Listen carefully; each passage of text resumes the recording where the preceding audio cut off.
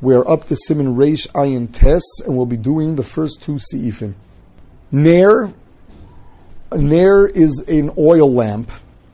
Now the oil lamp, after you used it, as the wick went down, the lamp itself would get all black, full of soot, and it wasn't very pleasant to have around on Shabbos. Says the Mechaber, Ner shidliko bo b'osa Shabbos. The lantern that was lit, the lamp that was lit that Shabbos, afal pi shekava, even after the flame goes out, osur l'taltalo. You are not allowed to be metaltalit. V'chein moser hashemin shebener shidlika bo b'osa Shabbos osur l'taltalo is topic mena b'osa Shabbos. The leftover oil is also muktzah. Why is all of this muktzah? So first of all, the flame itself is considered a muktzah machmas gufo. It is not a keli. A fire is muktzah. Everything else is considered a basis to it. Since at the beginning of Shabbos everything was muktzah, so we say hol v'iskatzoi. Since it was also at the beginning of Shabbos, it remains also for the entire Shabbos. Furthermore, the shemen, you couldn't have taken from the shemen at the beginning of Shabbos when it was burning, because if you minimize the amount of oil, that is tantamount to kibui. It's like lessening or putting out the flame. Since you couldn't have taken it, there was nothing you can do with it. So it became muktzah machmas gufo at the beginning of Shabbos, and one other reason is because it was huktzah l'mitzvaso. It was put aside for Shabbos, for use, for light for Shabbos, and not for you to go and eat.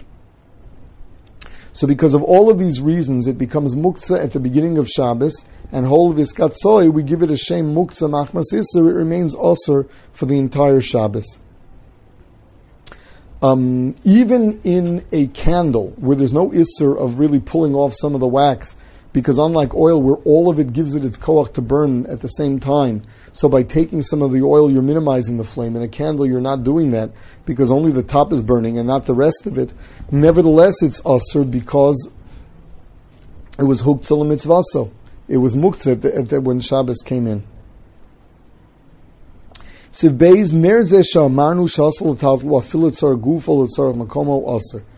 You're not allowed to move this, even l'tzar gufo or makomo. So we're going to see in Hilkas Muktzah that there are really two kinds of muktzah. There's muktzah, something that is outside our realm altogether, and that cannot even be moved l'tzara gufo makomo. We have things that are not outside of our realm. They are klisha malachto le'isser, that are included in the Gzeres Kalim of Nehemiah, and we'll see about that later.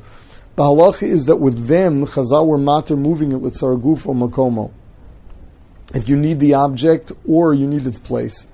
The chiddush here is that something that is muktzah machmas isser does not get, that was muktzah at Ben Hashmashes, does not get the heter of tzara gufo and makomo. Says the Ramah now, says the Mechaber, yesh mi shehitu v'lo nira dvarav, there's someone who wanted to be mater, but he argues with him. Hagav yesh omen, the mishu who istinis, someone who is very finicky. V'haner mois olav, and he finds the filthy lamp full of soot, he finds that disturbing. Muter lo tzio davel edei ki graf shel rei.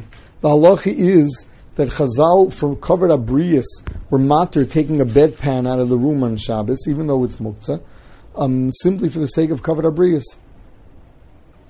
So too here, if you find the soot repulsive because you're in istanis, you'd be allowed to take it out of the room after it went out.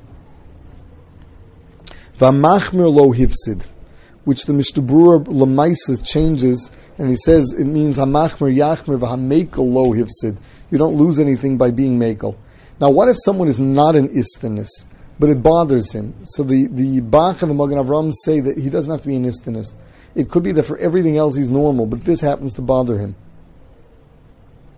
All of this was talking about a ceramic lamp. A metal lamp doesn't become mos, and certainly an electric one doesn't become mos, so that there's no heter if it bothers you once it goes out.